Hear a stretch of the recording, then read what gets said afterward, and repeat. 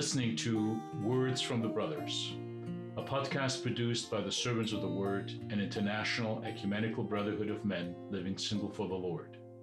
You can download this podcast from our website or access it on iTunes or on any other podcasting apps.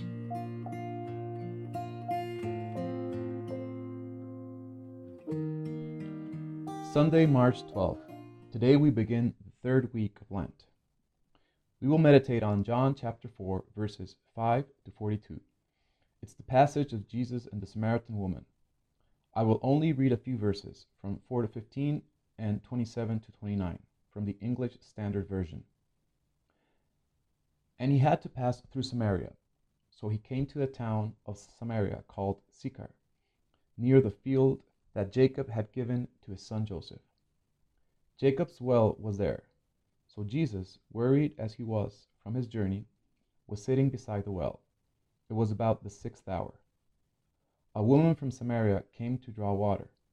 Jesus said to her, "Give me a drink," for his disciples had gone away into the city to buy food. The Samaritan woman said to him, "How is it that you, a Jew, ask for a drink from me, a woman of Samaria? For Jews have no dealings with Samaritans." Jesus answered her, "If you knew the gift of God, and who it is that is saying to you, 'Give me a drink,' you would have asked him, and he would have given you living water." The woman said to him, "Sir, you have nothing to draw water with, and the well is deep. Where do you get that living water? Are you greater than our father Jacob? He gave us the well and drank from it himself, as did his sons and his livestock." Jesus said to her, "Everyone who drinks of this water will be thirsty again, but whoever drinks of the water that I will give him will never be thirsty again. The water that I will give him will become in him a spring of water welling up to eternal life." The woman said to him, "Sir, give me this water, so that I will not be thirsty or have to come here to draw water." Just then his disciples came back.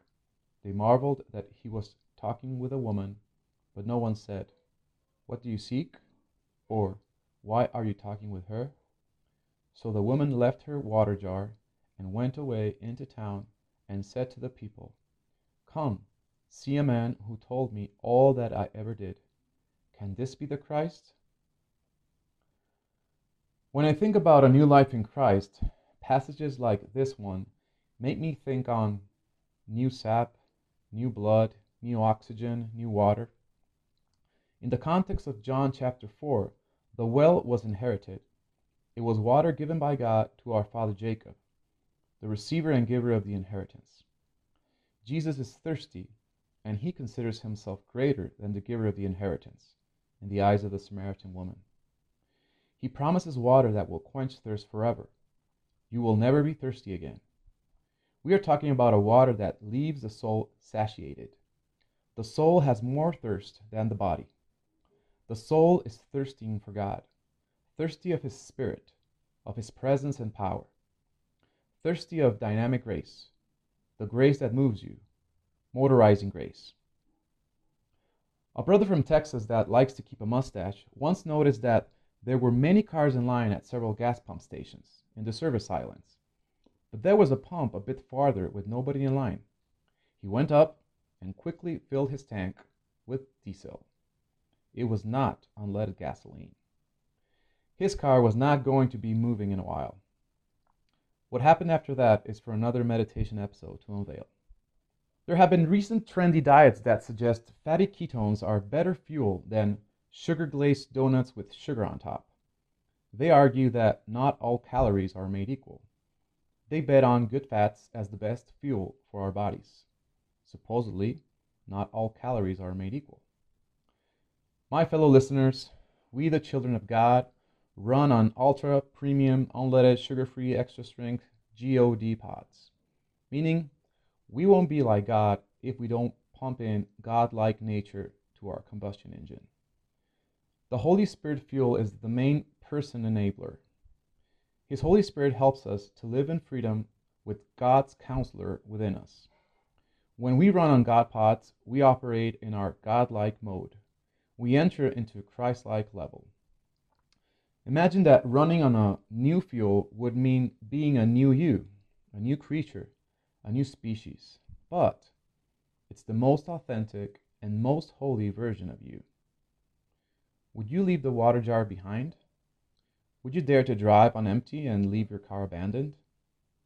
The Samaritan woman drove on empty and left her car behind because she was now running on God pods. She no longer needed water from the well, but was rather well with no water for that day. She also was quenched as Jesus by doing the will of God.